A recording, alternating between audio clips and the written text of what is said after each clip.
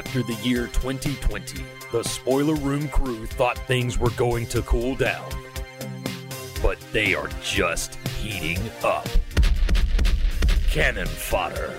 We're in the shit now. Listen in as this elite group of the Cinema Special Forces take on an army of Cannon Group films. What the hell are we watching? I don't know, but I can't take my eyes off it. Prepare yourself for urban action.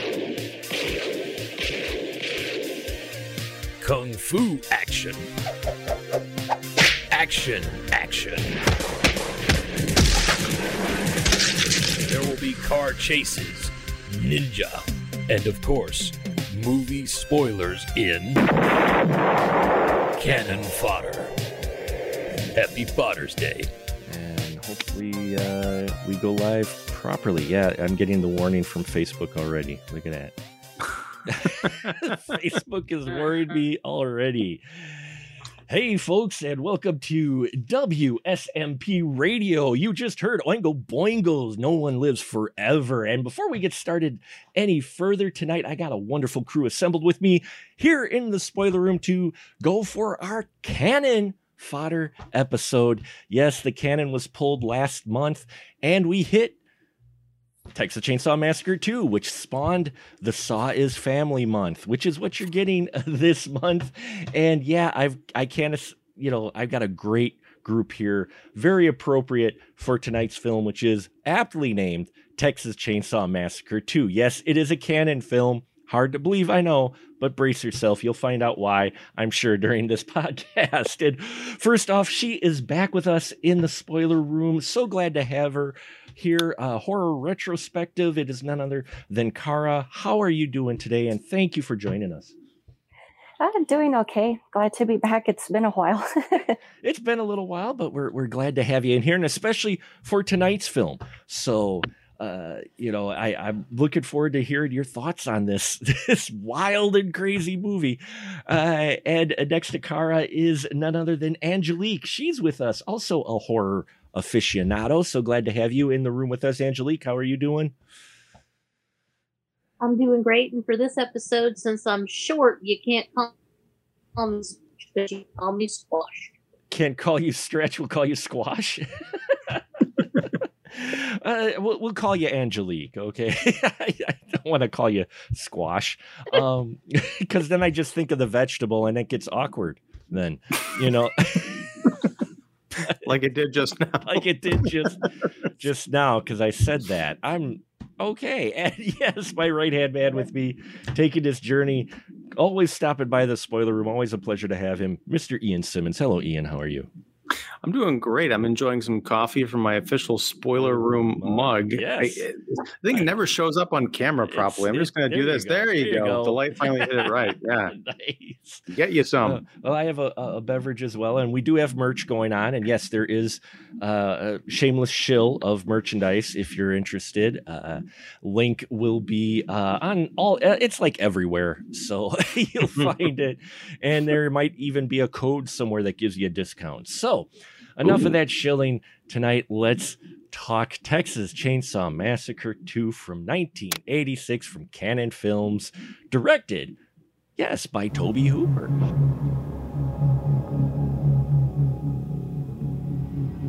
"13 years ago, audiences across America were horrified by the savagery of a faceless killer.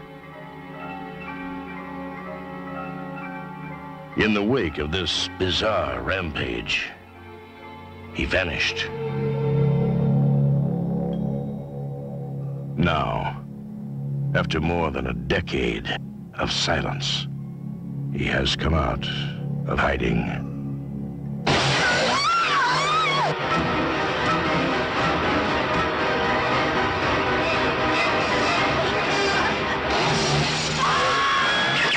Texas Chainsaw Massacre 2, The Buzz is back, directed by Tobe Hooper. So they tell me anyway. This is not another Poltergeist situation. No, this is not He did both films. He did direct both films. And so tonight, Kara, if you don't mind, would you mind giving us the synopsis of Texas Chainsaw Massacre 2, or at least try to? I'm pretty sure I'm not going to do it justice, but it's a very weird, bizarro film that just really doesn't seem to take itself too seriously. It still follows the story of the cannibal family, but it takes a lot of interesting twists and turns. I know it centers on, two college kids that get murdered at the beginning, and then it just kind of becomes this vendetta between the sheriff and the family, and there's a whole bunch of crazy stuff from then on. That's a good way to put it. It's really hard to put this film into words, because you're right. It doesn't do this script justice. Angelique, do you remember when you first saw TCM2? Yeah, it was right after I got my first copy of Joe Bob Goes Back to the Drive-In. And I was getting big into my Joe Bob research. Sure. And then him talking about his cameo in this, and of course, by that time I loved Texas Chainsaw Massacre more than anything. So then I was like, Mom, you gotta see it. Give me number 2. Number 2. And the rest is history. Yeah, unfortunately, his part was cut, but hey. Yeah. I did get to see it on the Blu-ray, which I have up there, that I got at Dollar Tree. So I've been searching for the Blu-ray everywhere, and I can't find it. Oh, wait, no, which really? which Blu-ray was it? Was it the Shout Factory one, or was it the regular? No, it's the regular MGM one that was released. It's not the Shout Factory one. I wish I had the Shout Factory one, because that one is like $70. Cara, what about you? Do you remember when you saw TCM2? I want to say, not that I'm trying to brag, but I have very vague memories of my family going to the theater and watching it, and I only remember the opening scene on the highway with the corpse with the chainsaw, and then I remember the ending scene with Stretch and the chainsaw, and I think I fell asleep in between the rest of it. Now, when you say your family went to go see this, like, how old were you? This is not like, hey, we're gonna go see the Shaggy Dog, kids. No, this is Texas Chainsaw Massacre 2. Yeah, I can't even remember how old this movie is. I'm trying to pull up my IMDb, but I know I was 35. It's from 86. So okay. So I was 4. Actually, there you go. It's celebrating its 35th anniversary, and I didn't even plan it like that. So look at that. Wow. 35th anniversary of Texas Chainsaw Massacre 2. And we welcome our viewers, the 3 of them that we have tonight, to listen us gab about TCM2. Now, Ian, when was the first time you watched this film? You recently watched it even for your show, but yeah, as I mentioned, I think last week I talked to Scout Tafoya, who's a film critic and a film essayist, and he wrote a book called Cinemophagy, which is about it's a complete Tobe Hooper retrospective, and it's fascinating. But we talked about Texas Chainsaw 2 for the 35th anniversary, and I'm very happy to be talking about it again, because this is a movie that I saw it when I was younger. I didn't fully get it. And then even when I was an adult, like 10 or so years ago, I watched it and I was like, I still don't get the charm. But then watching it within the last month plus, I really tuned into it. And I think part of that was because I was reading about, more about Hooper and getting on his wavelength as a filmmaker, because I've seen a lot of his stuff, but I haven't seen nearly as much as I probably should have at this point. But yeah, this movie is bonkers. It's nuts. I just love that it's like the difference between Alien and Aliens. Now in that situation, it was 2 different filmmakers taking on the same kind of material. But in this, it's the guy who created this movie coming back, 8 or 9 years later, or whatever the difference was, to do a sequel that's completely unrecognizable as, coming from the same guy. So yeah, I'm all about it. And I think it's criminal that this thing isn't more appreciated. Yeah. And, I think part of it is the same thing. When I first watched this when I was younger, probably too young to watch it, I didn't quite get it either, because I was a big fan of the original. And then you get this and you're like, whoa, you're like, this is different, you know, and what's funny is it's deemed as a comedy horror. Okay. It's deemed as a parody horror. I've seen many, but watching it, I'm like, this fits right nestled in with the rest of the mid 80s horror that was intended to be more serious. So I'm like sitting here going, is this kind of a Room or Birdemic after the fact where the director went, huh, no, I actually meant it to be funny. Ha ha. You know, I mean, I think it may have more to do with the maximum overdrive amount of white powder that was going around. The what? Oh, the white powder, the cocaine in the 80s. Yeah, it's the equal amount. Yeah, in maximum overdrive. You know, that was a cocaine fueled frenzy of a movie. This one was too. To clarify, just so we don't get knocked off the internet, we're talking about white powder and not white power. Yeah. There's no white Lordy. power going on in No, it's okay. It just lagged a little bit, and so it was like you said. I'm like, oh, okay. I don't remember there No being. wonder. Nuts. That doesn't sound right. Sorry. Oh, nice. But you're right. I mean, this film opened. This is the thing with Canon, and this is what I love is, and it ended up being their downfall. And I'm going to say it. I'm going to shill it again. The Canon Film Guide 1, which is the rise of Canon from 80 to 84. Austin Trunick is right now working on his middle section, which is just huge with all the interviews he has about Canon's middle tier, where they had money and they were throwing it at any property they could buy it on, to try to survive, because they were starting to get on the ropes. So you had the He-Man and the Masters of the Universe that they were throwing. Well, here you have Texas Chainsaw Massacre, and they had the money, and I don't know the whole story, and that's why I can't wait for his second book to read about it, because the Cannons threw a bunch of money into this. I mean, this has a huge budget if you look at the production that you have, especially compared to the first one. So when they say horror comedy, I'm like, I don't know. It feels like a regular 80s campy horror film in many ways, with that little extra level of, knowledge, because you get some repeated scenes from the first one. But I don't know. Ian, what do you think? Do you think this was intended all along to be a parody of it? I haven't watched the research or done the behind the scenes stuff, so I know I fail there. I apologize to all, but no, I don't think it's a parody. It's kind of hard to pin down. Mm-hmm. I feel like it's a horror movie mostly because it's got, people in distress being chased by maniacs with power tools. But I was never scared by this movie. I don't think it's a scary movie. It's an intense and a weird movie. It's one of those things where you can watch it and just feel like, I'm glad I'm not them. I feel like if I was in that radio station when Leatherface busts out of the closet or the chainsaw, yeah, I'd be terrified out of my wits. But it's just such a strange movie that I can't. There was nothing that creeped me out. Like the original film is, I think, creepy and scary in a lot of ways. This is just its complete own animal. I think where the satire element comes in is more sort of misunderstanding what Tobe Hooper was trying to say with this movie. It is more of a political cultural satire, but that doesn't mean that it's supposed to be, jokey, funny, ha.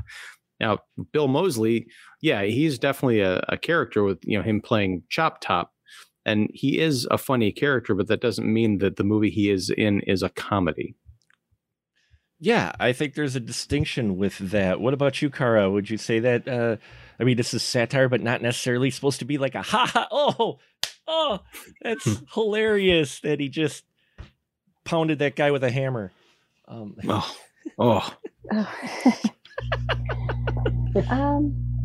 I would say, yeah, satire on multiple levels. It seems to poke fun at other horror films. It even parodies the Breakfast Club, the poster. Everybody's all in the same poses. Yeah. Right. And I'm wondering, and that's always the thing too, between satire and parody. Angelique, what about you? Satire, but maybe not necessarily parody, because when you think parody, you kind of think Zucker Brothers and Airplane, and this is not that. Right.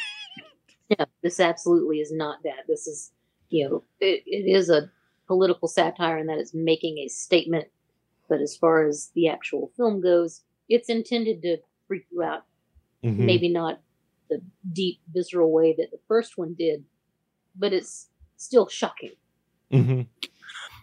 Well, I mean, we talked a bit about Ed Gein last week and the kind of the furniture that he made out of people. One thing you really get a sense of looking at was it Texas Battle Land is the rundown amusement park that they've made their lair into. If you look around at those decorations, the thing that stuck out to me the most the last time I watched it was in the extreme foreground. I think it might have been the dinner scene or leading up to it.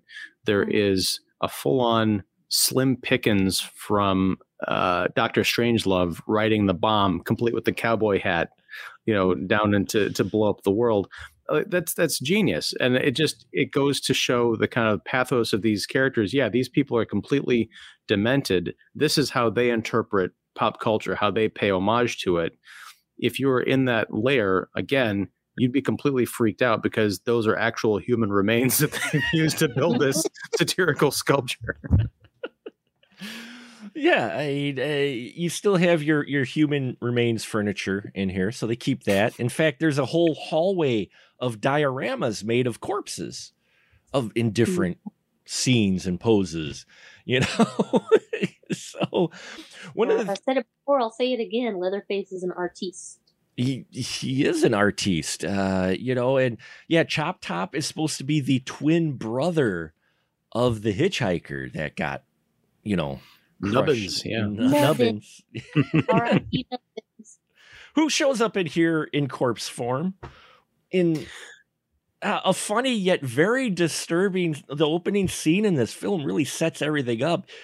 They've strapped the corpse of Nubbins to Leatherface. And you're like, this is funny, yet also highly disturbing at the same time. Because you got the corpse all like, Yeah, because when you first see it, you don't know if he's just alive or... Right. Well, because you don't even really know that that's supposed to be the hitchhiker when you first see him. Right. I honestly, it wasn't until I watched the DVD, or was it Blu-ray? I think I got a DVD of this movie that I was able to look and say, oh yeah, you can see the birthmark, and you can see the mirrored birthmark on Bill Moseley's face. There's all this detail that you have to watch this movie a few times to figure out everything that's going on, because it's definitely a kitchen sink type of movie. But yeah, I love that's supposed to be him, and you can blink and miss the reference to the hitchhiker, and it still works because it's still crazy that they have a corpse, tied to Leatherface. It makes it even cooler once you find out who it was supposed to be. Right. And then when you see Chop Top, you're like, wait, is he supposed to be? Then that tosses you first. You're like, wait, did he survive somehow being crushed under the wheels? Or which, he's got the plate in his head, so you could think that, oh, maybe that's how they fixed him. But no, that's, yeah. After all, Grandpa was still alive in the original from Sucking Blood. So, and we get Grandpa in here. Yay, Grandpa. Well, he does it best, though. My son, who watched this one with me, because he watched the first one with me, and he said he liked this one a little bit better. We're like, yeah, they tout about Grandpa being the one-hit killer. Both times we've seen him do it, he has not one-hit killed anything. Oh. It's a thing that always rubbed me the wrong way about this movie is the makeup on Grandpa. I mean, it's really well done, but it's so exaggerated and almost cartoonish. What it reminds me of, I know I saw the movie I'm about to reference after I saw Texas Chainsaw, so it's not a ripoff, but they were kind of doing the same thing. What they did with Dan Aykroyd in Nothing But Trouble. You had to bring that movie up. You just. I'm saying, I think there's another family connection there. It could be another family connection. Cara, did it surprise you with this, considering the amount of time between the films that they were able to get, basically at least, Jim Seidow back for that? I mean, you got at least some actors back for this from the original. I mean, Jim Seidow as the cook shows up and you're like, wait, what? You know, for a film like this, does it surprise you that he shows up in here? I don't think it's really much of a surprise. I think, especially for those who had already formed a following around the first movie, it's more to be expected. Kind of like they'd be disappointed if there wasn't some sort of reference or some little nod somewhere. I'm surprised Kane Hodder didn't come back. Wait, not Kane Hodder. The original Gunnar Hansen. Gunnar Hansen. Thank you. Oh, okay. Sorry. Like, wait. Was Kane Hodder in the original? No, I get the two. I always get the names mixed up. I'm horrible with names. Okay, you're lucky all that I remember all of yours. That's why we have the labels on here, so I can remember everyone's name. Well, you keep calling me. You've been calling me Ian for years. My name's actually Fred. Oh, sorry. No. Shit. I knew it. Damn it. But you know, well, actually, you know, I'll say who the surprise is, and Dennis Hopper showing up in a film like this. You know, I mean, he doesn't have the huge, and he's been in, like, I know, Blue Velvet and that, but still, this is not a film. I'd say Texas Chainsaw Massacre 2, you don't think, oh, Dennis Hopper, sure. He shows up in here. If I remember correctly, this might have been from the Tobe Hooper commentary. Or maybe it was somewhere else I heard, but I think I heard that he had like seen Dennis Hopper in a restaurant having lunch, and he just walked up to him and said, "Hey, you want to be in this in Texas Chainsaw 2?" And he's like, "Sure, man." He's just on set. I love Lefty in this. Angelique, what do you think of Lefty in this? I love him. He's so intense, and he's down for revenge, man. When he goes to that horse shop and he's looking at the chainsaws, and then he goes to test him and just goes ham on that log outside. I loved how they connected him to the original in this, on how this is, you know, family connection. Cara, what'd you think of good old Dennis Hopper in this film? I thought he was a great choice. I mean, he's definitely versatile. You obviously beat me to Blue Velvet, but seeing that he can do that, I'm like, it doesn't really surprise me. It's that he can just probably go to like 0 to 5,000 in under 2 seconds. Yeah, it's just wild though still, because you think of his pedigree and you're just like, yeah, he's got the crazy films, but he's also known, you know, he's done so many films, veteran actor, and then he takes a role like this. You're just like, but yeah, he adds a little bit of extra oomph to it. I mean, Caroline Williams though is great. I liked her in this quite a bit, though my son couldn't get over just how much they have her scream.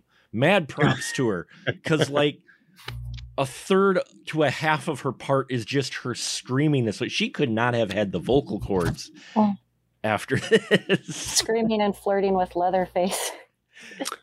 Oh my God. Let's talk about that scene, because I forgot about that scene. I totally forgot. And suddenly I'm looking at it going, oh, this is a wonderful love story for where, Leatherface finds love or lust, or, discovers girls. It's only been 13 extra years, but he's finally discovered women. Yeah. Because the setup for the scene is so weird at first. You have Leatherface and he's cutting into the ice instead of her. And if he just went like this, she's done. That's it. Movie over.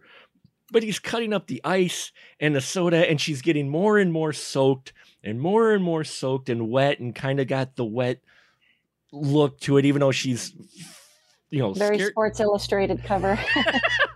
She's got the wet look to her, and all of a sudden he stops and he's like, huh.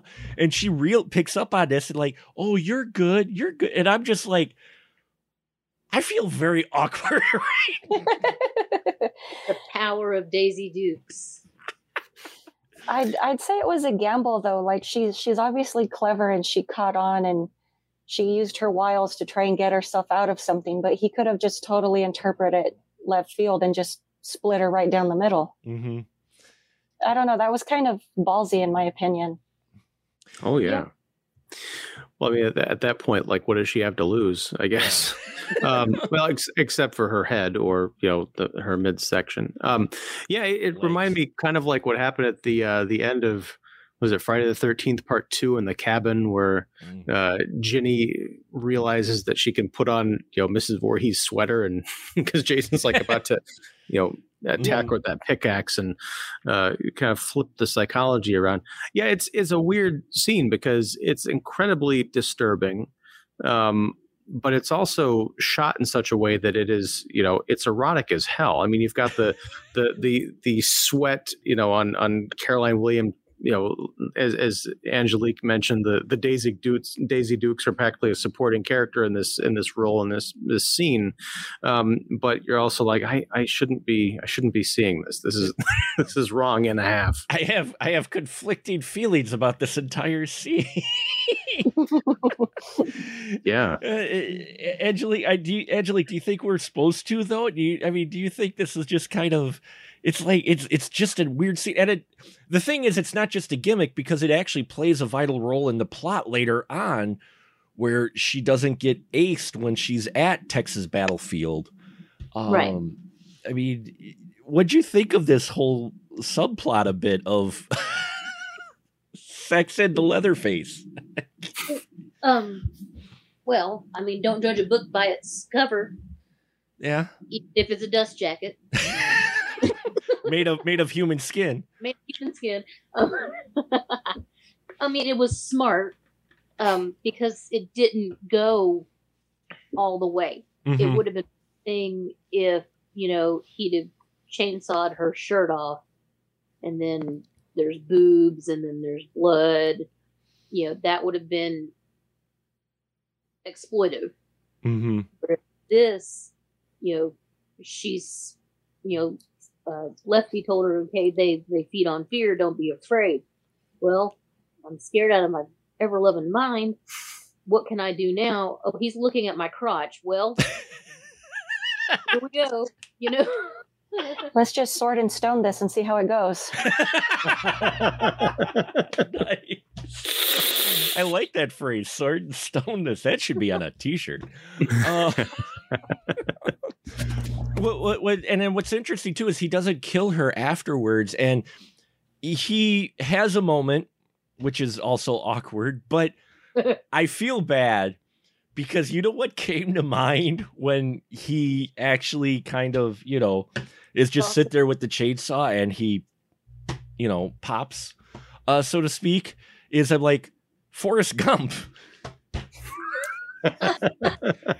The scene where he's with Jenny. We all know the scene, yes, Mark. Yes. Okay. But I couldn't help but think, I don't know why I'm just like, oh, And then I started thinking of Forrest Gump as Leatherface, and then I'm like, no, let's get back to the movie. Well, no, I was going to say that the ages might line up. When was this? Haley Joel Osment has grown up. He's moved out of the house. Forrest decides to move down to Texas, and shrimp thing doesn't work out so well down there, so they have to go to barbecue. Well, it works. We've got mud bugs in Texas. Oh, there you go. Yeah. I love this. Leatherface jerking his gherkin was not at all what I expected. Oh. No, well, it's. I was thinking of beef jerky. So you got it right exactly. Well, what's worse is he's not touching himself, but he's got the chainsaw in front of him, and he's. Oh no, he is touching himself behind the chainsaw. Oh, is he? I couldn't. You actually kind of get a Franks and Beans slip. Oh, do you really? Wow, Angelique has studied this scene. No, I didn't realize that. Maybe I was trying not to quite focus on it because I was just like, "This is okay." Any time now. I didn't think it went on. I remembered him putting the chainsaw up her leg and then against her shorts. I did not remember that he took that opportunity to, commit a penal act. I must have missed that. Maybe I was too focused on the chainsaw waving up and down to notice that was going on. Yeah. But yeah, you hear the suit, you hear the little flappy noises, and then he, turns on the chainsaw because that's when things are finished. and the thing is, again, though, this storyline, as awkward as this is, it plays in later, as I mentioned, because we have Caroline Williams, her character, Stretch. She falls down the hole at the battle. Whoever designed this, no wonder it got condemned.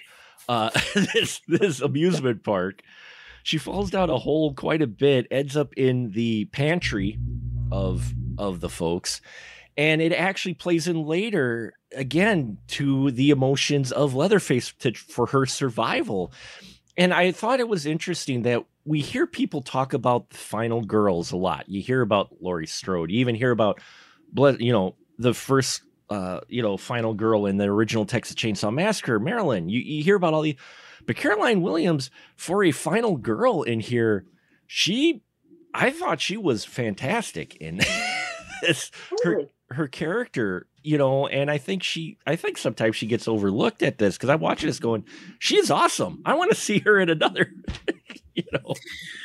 Well, it's an interesting point because, you usually hear about final girls in terms of like conventional slashers, and right. Texas Chainsaw Massacre has not usually been that. You can also think of Ashley Lawrence from Hellraiser. She was a final girl from that movie. But that, again, people tend to think of final girls in a very specific context, and a lot of actresses don't get their due. Yeah, and she gets to have a fun dance with the chainsaw, which I, later as well. But, the whole love story, so that's how she survives, I thought was an interesting angle to take with this. You wouldn't think Leatherface had any type of feelings whatsoever, but he's actually exploring that, whether or not, it's ooky still, but still you wouldn't have thought Leatherface, this icon, what became this iconic killer, as having, other feelings outside of, I want to cut you up and then throw you in the barbecue. Well, I mean, he's been sheltered and all that. Sorry, go ahead, Kara. Oh, no, sorry. I was going to say it's not really a bad way of looking at it, because Leatherface is obviously, at least in his own world, he's younger than everyone else. So it's kind of like his coming of age. So just you kind of realize he's not as bad as everyone else either, because he kind of tries to help Stretch. And even though he kind of put someone else's face over her to mask her, which I thought that scene was hilarious, but he actually kind of goes against what we're used to seeing from this family. And he shows that he cares about someone other than just, flailing his crotch and his chainsaw around. He does. And your thought with that too, of making your slasher have a heart. Well, it's also another weird thing about this movie, and something that differentiates it from the original. You see Leatherface's eyes. Mm-hmm. Like in the first Texas Chainsaw, you get glimpses of his eyes, but they're almost like these little black dots that are recessed behind the skin of the mask. In this, his eyes are very expressive. They're very big, and he's got that tongue that's constantly like whipping around his mouth. So he looks like a cartoon character, which kind of fits with the rest of the aesthetic of this movie. So he's almost, for as horrific as the stuff that he's doing, the real villainy is down to Jim Sydow as the cook and Chop Top. Mm-hmm. Leatherface, as Kara mentioned, is almost an innocent in this movie. It's hard to forget that. Or it's easy to forget that, considering the amount of meat and blood and entrails that come out of that wall that Dennis Hopper cuts open in the lair, just how many people these folks have savagely murdered. Yeah, there is that. They've killed quite a bit. And what's funny is this film then throws a different perspective on Leatherface in the original. Wouldn't you say, Angelique? In that you look at this going, well, maybe in the first one he was just a victim of family. Well, I mean, they did boss him around. They did have to cook dinner. He did have to serve dinner. Mm-hmm. He only really started killing people when they broke into his house. It's true. You know, I mean, Texas Chainsaw Massacre is really about, you know, the stand your ground type of law that you have for people breaking into your house. If they hadn't broken into his house, he wouldn't have. Home invasion. You know, it's home invasion. He doesn't know if they're there to kill him, even though they have no weapons and he's got a chainsaw. Doesn't matter. He's afraid. And honestly, I mean, this one is kind of a revenge flick if you think about it, because those two assholes at the start of the movie, you know, almost got them into a car accident. So this is a road rage revenge movie.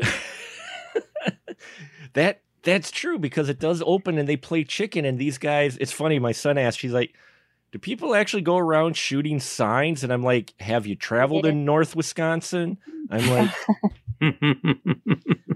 I don't know, Cara, do people down in Texas, do they go around shooting signs?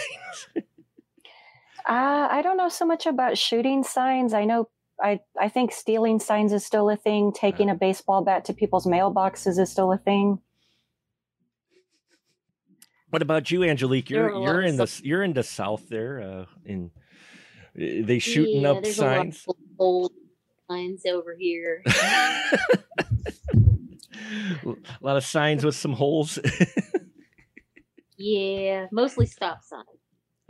Well, you ain't tell us what to do. Why would you want to stop? Yeah, that just, you shoot it enough, it'll not say stop anymore, and then you can just keep. Boss of me, son.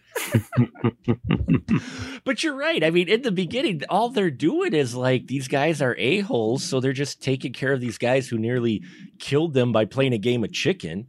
So, I mean, at least that kill you can say is self-defense, kind of, even though you chopped their head off with a chainsaw. But still. Well, they were provoked. There you go. They were provoked. I mean, the rule number one around here, and probably in your neck of the woods as well, down there in Texas, but if a person has an American flag emblazoned upon the body of their vehicle, leave them alone. You don't want anything to do with it, especially if there's, you know, truck nuts involved as well. If you got the photo of the American flag and the truck nuts, all bets are off. Don't even make eye contact, because they take that as a sign of aggression. You know, just go about your business. You might get a guy who's got a corpse strapped to himself cutting you up. Yeah. I mean, don't look at him crossways, because then you're done. You're done. You know, this film has just got so much going on with it. We get Leatherface and his sexual awakening, and then we got Sydow and his character, the cook, which, Angelique, we find out the cook's been winning that chili contest for the last couple of years now. I might have to plead the fifth on this one, because, I mean, good meat's good meat. And if you notice, that chili did not have beans in it, so right on. Are beans a sin in chili? It's not chili if it has beans in it. No. It's No. beans if it has beans in it. Cara, where do you stand? You're the tiebreaker on this. Beans or no beans? If there's beans in it, is it chili? I'm with the unpopular opinion. I like beans in my chili. If you want to throw peppers and stuff in there too, I'm cool with it, especially onions and garlic. Ooh. See, Angelique, this is a completely alien perspective to me. I've never had chili without beans. Really? Yeah. Well, I have, but that's I guess I've been doing it wrong, I guess. I have, but Hormel sells the no beans, and the no beans are usually cheaper. So, well, yeah, but the no beans, that's typically in the commie section. I avoid it at all costs. What? No. There are three schools of chili. Now, around here, you say chili, it's expected for there to be beans. Mm. You know, in other necks of the woods, I guess, there's your factions within factions. They call it either chili, it has no beans in it, it's just meat and onions and tomatoes and whatnots. or it's called chili sauce or hot dog chili that doesn't have the beans in it. So here I go down. Yeah, don't get me started on food and etymology, or we'll be here all night. I just love the fact we've turned a Texas Chainsaw Massacre 2 film into a foodie conversation. So, well, here's the thing. It makes perfect sense. It's a cannibal film. That's right. It's true. But here's the power of chili. I actually want to eat a chili dog right now. I don't care where it came from or what's on it. Well, you're from Illinois, so of course you would. So no, just kidding. You want that Chicago style, right? Hey, don't get me started on the debate about ketchup over here. People say you can't have ketchup on a hot dog. I'm like, ketchup doesn't go on a traditional Chicago dog, but if you want a hot dog, you're welcome to put whatever you like on it. I've almost seen fistfights break out about, over people like with any kind of hot dog and ketchup in the vicinity. They're like, what are you doing? I'm like, it's a hot dog. I like ketchup. Now, I don't put it on the Chicago dog because that is redundant because of the tomatoes. But yeah, sure. Yeah. Anyway, back to Texas Chainsaw 2. It is cannibal. Welcome to Cooking with Cannibals tonight. What's interesting is the whole thing with him winning the second year with the Chili Fest. It is a funny gimmick in how he talks about the meat, and that's his whole thing is always the meat, and how they've got this year where I guess it's the Oklahoma-Texas rivalry in College Town for their football game or whatever. And he's talking about, this is where we could make money, but they're always screwing the small businessman. That's after he takes a chainsaw in the ass. But what's funny, it reminded me of Ed Gein. And hear me out on this. You guys may know the story, but Ed Gein, before it all came out, was known to have some of the best venison in the county. He used to have venison that he used to give his neighbors. Venison. Now, but here's the thing. I think it was established last week that Ed Gein only killed like 2 or 3 people. Sure. And he was a grave robber otherwise. He got fresh grave. It was fresh graves. Fresh bodies. Yeah. Oh, God. Last time, Ian, you use every part. The meat is dry aged. Yeah. So.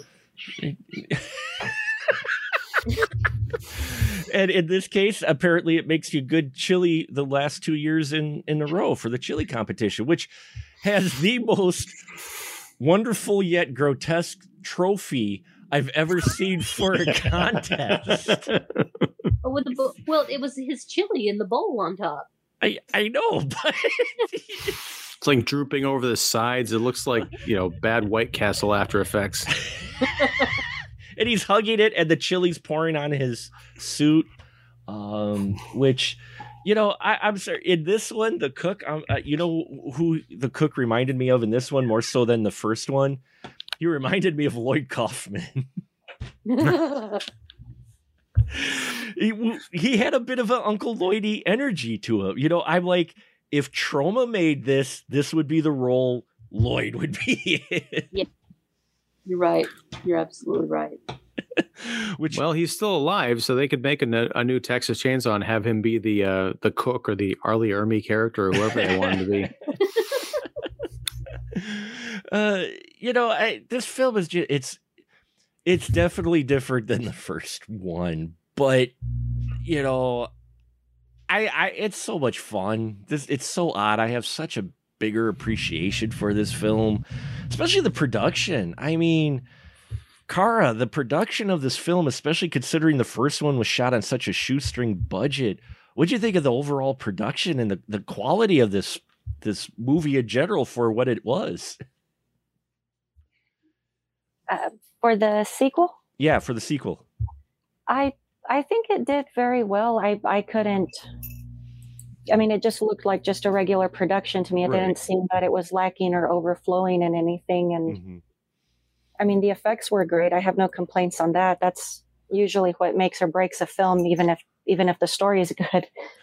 Well, and it was Savini who did. I forgot it was Savini who did the effects on this. So, who showed up in a cutscene which was deleted of where they apparently on their way after they take out the yuppies in the car, they drive into a parking section where there's a whole rally or riot going on, football riot amongst a bunch of yuppie college guys, and they show up, and they show up in the ice cream truck, and the cook makes a disparaging comment, and they all come over there, and then Leatherface jumps out of the back of the truck and starts slicing guys in a wonderfully gory, effects-ridden scene, to where even Tom Savini gets killed.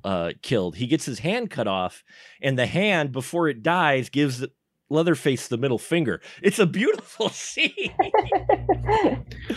That just sounds completely out of place with the rest of well, he cut it. They don't like attracting attention to themselves, right? I guess that's, yeah. Well, and so weird. And they cut it for pacing, apparently, according to the Blu-ray. There's actually another scene after that where they decide to go to the movie theater, and they drop a line as they're driving, and that's where the Joe Bob comes in, because apparently two Texas socialites they got for the film, and Joe Bob are talking about exploding titties. That's a quote. I'm not trying to be vulgar or harsh. That's Joe Bob talks about exploding titties, to quote him. And he gives a rating for Leatherface's chopping up of the two socialites. He stands there and he goes, 3 stars. That's some serious saw foo. And I'm like, I got to look these scenes up, man. That sounds wild. The Joe Bob scene is online, I think, on YouTube. You can find it. But it was the grotesque version of DVD.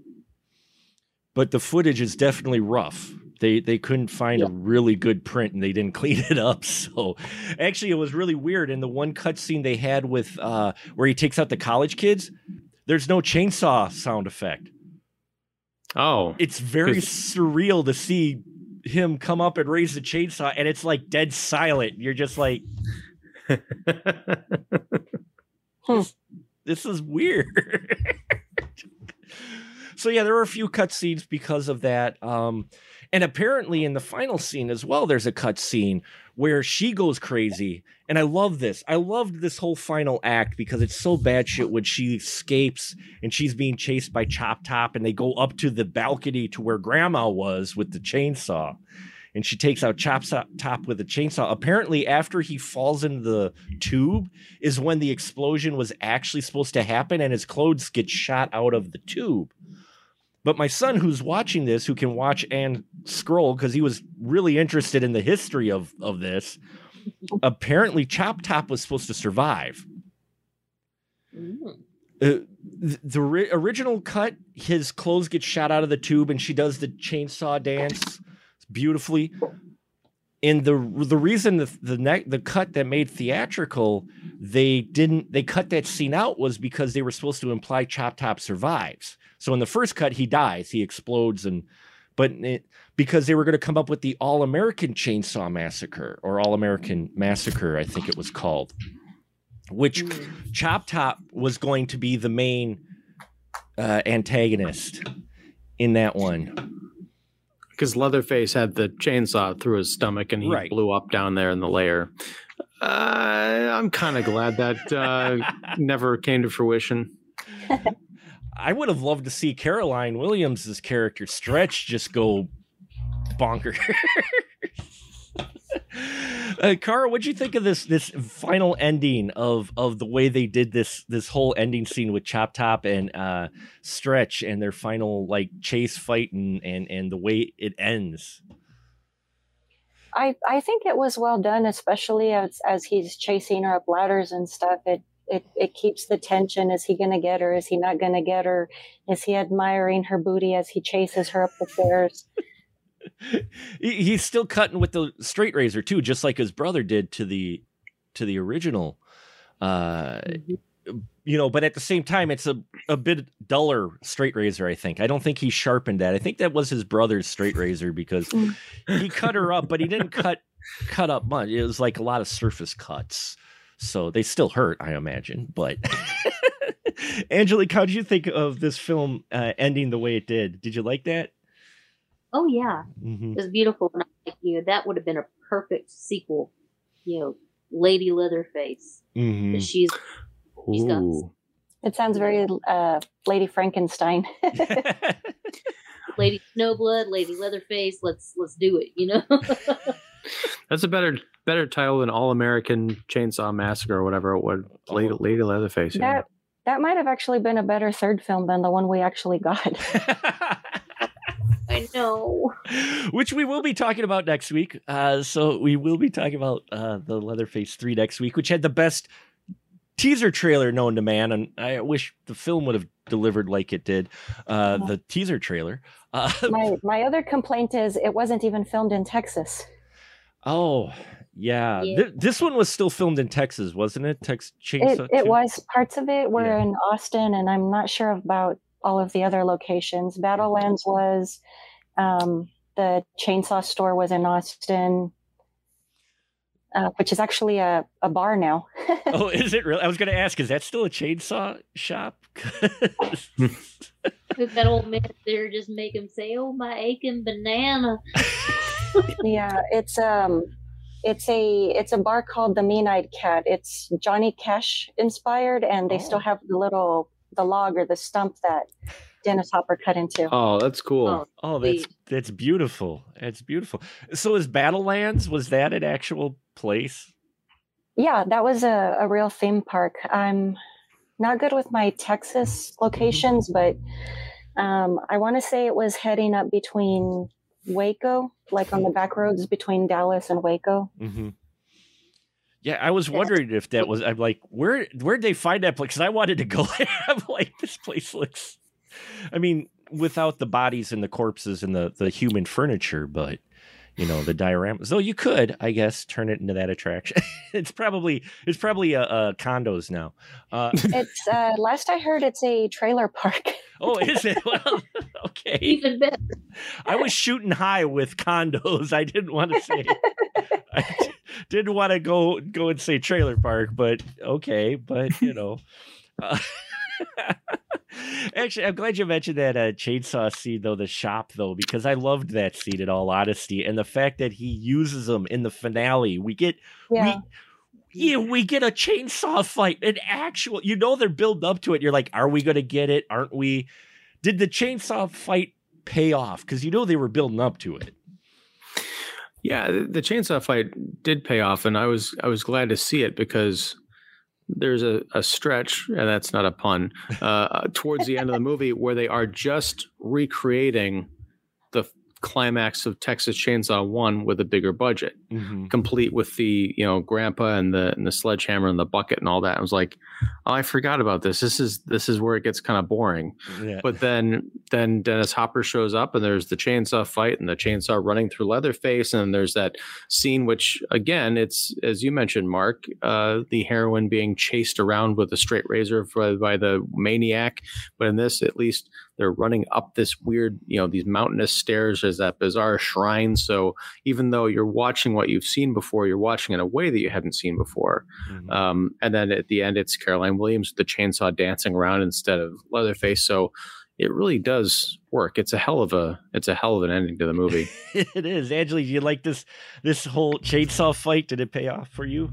Oh, it's epic. Yeah. It's epic. You see the clash of the saws, Dennis Hopper being Dennis Hopper. You know, what more can you ask for? Honestly. And then you got Leatherface. He's still fighting with a chainsaw hanging from his belly, and you're like, you know, in some movies you get the gimmick where they've got all these weapons, and you see the hero use two. Mm-hmm. But in this one, no, he uses the short ones, and suddenly it's two chainsaw fight against one. You're just waiting for Grandpa to get cut. I'm surprised that Grandpa didn't get the chainsaw, even though at 137 years old. He didn't jump out and gum someone's ankle. Hey, speaking of everlasting, did you notice that Franklin's flashlight still worked? Yes. Wow. I don't know what was more disturbing with that, the fact that Franklin's flashlight still worked, or the fact that the family felt the need to drag around Franklin's corpse in the wheelchair. Oh, Well, man. they're hoarders, you know. Yeah. They're hoarders. Well, what I thought was interesting was the whole kind of retconning of Dennis Hopper's, because I guess this was in a cut scene where they explored more what the relationship was between him and Franklin, Sally and Franklin. Right, yeah. Because in the opening crawl of Texas Chainsaw 1, they talk about Franklin and Sally Hardesty. Mm-hmm. In Texas Chainsaw 2, it's Sally Hardesty Enright. Mm-hmm. And, you know, Lefty Enright, which I think is some kind of a weird pun of left and right. I don't know. Right, yeah. He mentioned when he sees Franklin, he, you know, mentions like, I think he calls him brother. I don't know that they're supposed to be. I don't know. Yeah. I don't know if they're supposed to be brothers or if it's more like just a familial kind of thing. Yeah. Because that would be that talk about an age difference. But yeah, there's some kind of a weird relationship there that was never really resolved. But it was just kind of cool to see that little throwback to the wheelchair and the light that still works. Yeah, when he clicked on the flashlight, I'm like, oh shit, those are good batteries. I mean, then it fades, and you're like, oh, way to go, you wasted the last bit of energy in the flash. Well, no, that was Franklin's spirit finally being released because he'd been found. You know, if this film took itself more seriously, I would say, okay, maybe that's what the filmmaker was going for. But in this case, no, he just, it's just expiring. It's just the last bit of expiration of Franklin. May he rest in pieces. But this chainsaw fight, Kara, did you like it? Did it pay off? Did you expect more, or was this a good payoff? I think it was worth the wait. It was a lot of fun, especially they're running all over the place. They're tearing the place up. Mm-hmm. There's just all this crazy stuff going on in the background. Everybody has their own individual little fights and stuff. Yeah, and the cook got cut up the butt, and that actually like to which he uses as a metaphor for small business, taking it in the ass. Like, because, you know, when I get cut in the butt, that's what I would think of is the commentary on how the small businessman gets the shit. It's just time to switch to a softer toilet paper. Will you quit using the Black & Decker chainsaw? Why don't you use Charmin? Charmin is a lot. But don't squeeze the Charmin. Otherwise, don't squeeze it. You'll be in trouble if you squeeze the Charmin. You can't quite squeeze a chainsaw. But yeah, it's canon. You know, if my understanding is correct on my loose history of it, and that's why I can't wait for the second and third books. Austin, we salute you. Because I want to know the more history, but this is kind of at canons just before they really started to like they started to fit, you know, they started to just go too big. And, you know, this I think is still a solid film. I personally think that this is a wonderful entry into this franchise, which just gets weirder and a bit more disjointed later on. I might do a bonus episode on Next Generation, maybe, because that film just never sat right with me, but apparently our friend Andrew Shearer really likes it. So I'm thinking of doing a mano-a-mano against him, going, okay, convince me, buddy. Convince me. But, you know, this one, I think canon does it justice. I think we'll just get final thoughts here. Kara, we'll start with you. Your final thought with Texas Chainsaw Massacre 2. Would you recommend it to people? And do you think it's a worthy installment into this large franchise? I would recommend it to somebody who hasn't seen the original, just that way you don't have any preset expectations. Mm-hmm. But I would definitely say it's one of those movies you either love it or you hate it. This one had to grow on me, and I absolutely love it now. Mm-hmm. Angelique, what about you? Your final thoughts? Would you recommend it?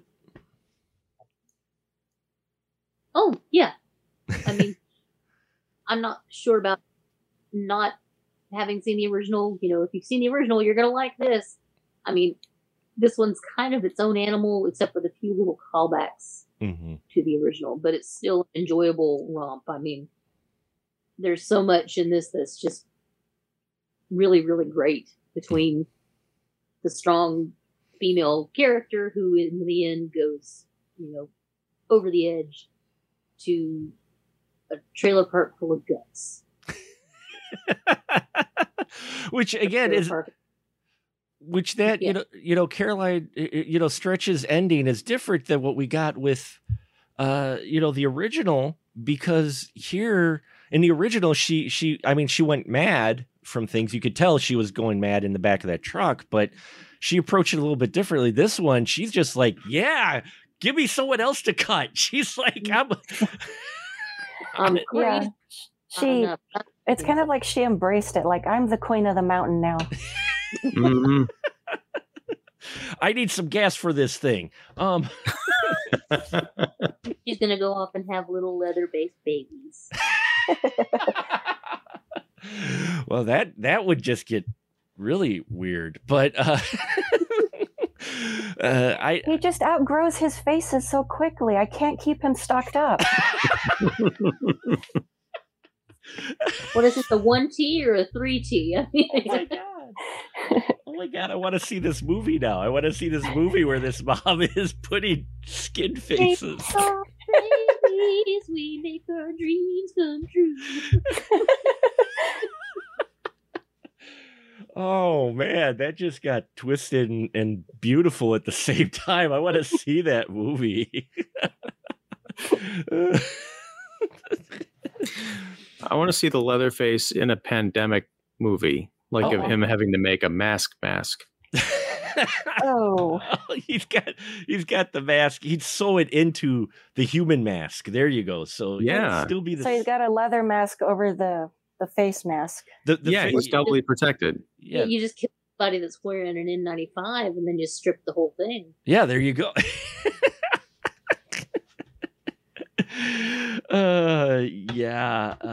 I loved all the gory effects in this thing. The skinning scene, the fact that GL wakes up with no face. It's LG, or LG. Which I can't look at. I could never look at TVs the same way again. LG. Bless him. He just wanted to take her out. Well, for him, life was not good. Mm-mm. No.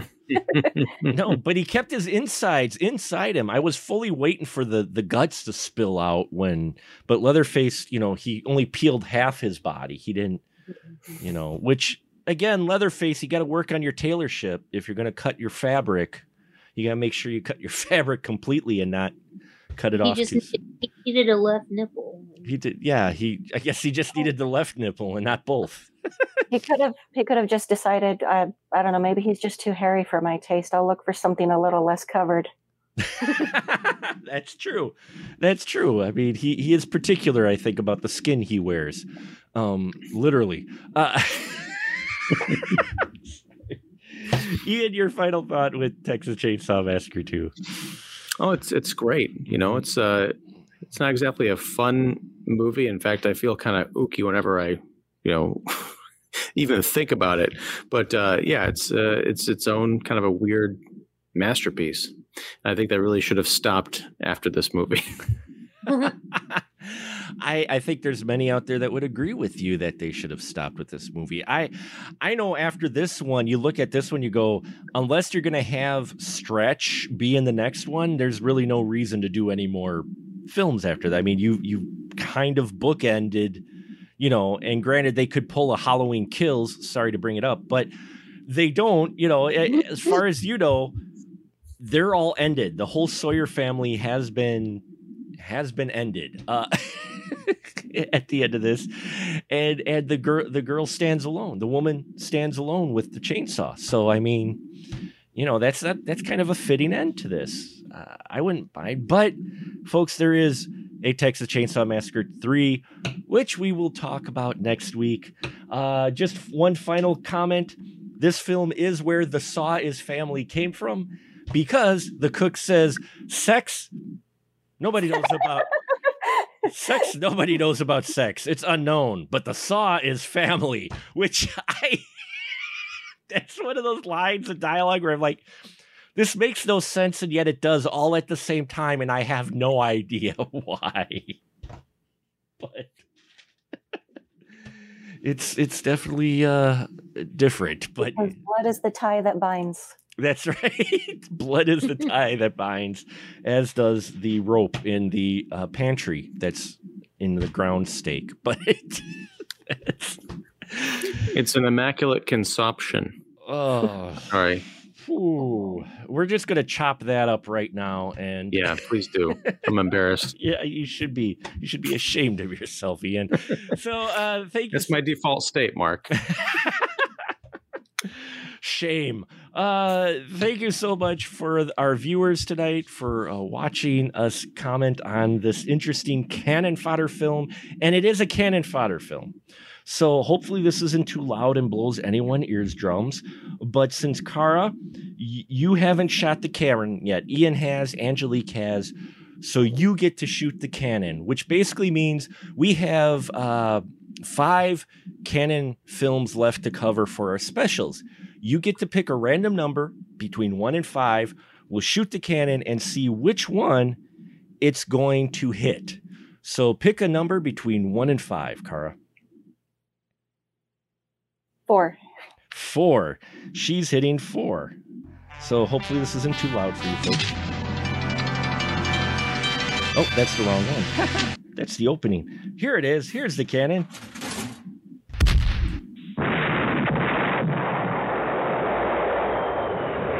And let's see what number 4 hit. Well, there you go. Again, Ian, I don't know what it is, but our horror guests end up hitting the horror films.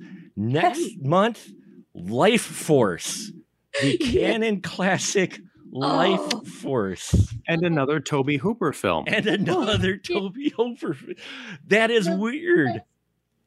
The best movie about naked electric space vampires ever made. Oh, way to spoil it, Angelique. Oh, come now. Well, maybe while I'm watching that movie. So sorry, it'll take me a little bit to come up if I do a monthly theme for next month for circled around Life Force. We will see. But yes, thank you, Kara. You hit Life Force. So that's 2 horror guests we've had who have horror YouTube channels who hit the horror film on the list. That's the last horror film on the list. Go figure. And you hit it. So Life Force is next month's cannon fodder film. Looking forward to that. That's going to be an interesting discussion, as Angelique already alluded to. So now, as always, this is where you get the license to shill. My guests can tell you where you can find all their wonderful material at. So, Kara, please, the floor is yours. Where can they find your stuff at? I'm currently sticking to YouTube, so I'm over at youtube.com/horror retrospective. And I'm currently doing kind of like, I was doing radio shows on Fridays. I've kind of switched over and I'm doing audiobooks or novelizations, but I usually have a premiere on Friday. So if it's not a radio show, it's usually a public domain film, and it's just kind of a just for fun thing. Nice. So check that out. Horror Retro. Some great videos. I enjoy them when I have time to watch them. I really enjoy them. Give me some perspective on these films. So yeah, check it out. And Angelique, license to shill. Well, you can find me on Facebook, Instagram, Twitter, all that good stuff. I'm at monstersmadnessandmagic.com. We've got some exciting things coming down the pipe. You can also find me at Dread Central. I'm now a contributing writer over there. So I've done a lot of news in the last couple of weeks. Here in the next probably 2 weeks or so, Paranormal Schlockdown is going to be relaunching. Ooh, so, nice. Yeah. Nice. That should be fun. So awesome. Good to hear. And Ian, I think you got something or two to shill. So please, sir, by all means, shill away. Okay. I'm Ian Simmons. I run Kicking the Seat, which you can find at kickseat.com. I also have the Kicking the Seat YouTube channel, where I put out movie reviews and filmmaker interviews and roundtables and that kind of stuff several times a week. And tomorrow night, it'll be Wednesday on July, I don't even know, it's the 13th, is that right? It'll be 14th. July 14th. Okay. Yes. Yeah, I know dates. I'm not dumb. Of course, it sounds like I am. Anyway, by the time you folks are watching this, the live show will be over, but you can catch up with Loki's Midweek Mischief, the weekly Disney Plus Marvel Roundtable recap that we do. It's going to be the season finale episode. And Mark, are you going to join us for that? I should be able to join you for that if you will have the DC shill, yes. We love the DC shilling. It's not the same without you. But so by the time you're watching this episode, you can go back and watch that recap, and it's going to be a lot of fun. Yeah, it should be a lot of fun. And for those of you who are at all interested, pardon my shill, but we do have a Patreon, as I plug at the end of this episode, but we are doing our own recap. I get Honorable Son #1, and we actually do a recap of Loki right after we watch it. And it's interesting to get a perspective of a 21-year-old versus an old man. So, where neither one of us know, he knows more about Marvel than I do, and he made me do homework. So, yeah, kids, I don't know who the hell better for it. Who the hell raised him? I don't know, but I got to talk to that person. But but thank you very much, everyone, for watching, and we'll just say good night, everyone. Good night. Good night. You have been listening to a Special Mark Productions production. If you're looking for even more Spoiler Room content, head on over to our patreon.com/Special Mark Productions site, where you can join one of our reasonably priced tiers and get access to even more exclusive content. Speaking of getting access, head on over to specialmarkproductions.com and click our new merchandise store link, which will take you to our store where you can get some of that sweet, sweet Spoiler Room merchandise and wear the logo of your favorite podcast. There's also Final Cut and Special Mark Productions merchandise as well. All kinds of things for all kinds of tastes. We thank you once again, and remember, in the Spoiler Room, the conversation is fresh, but we do spoil the movies.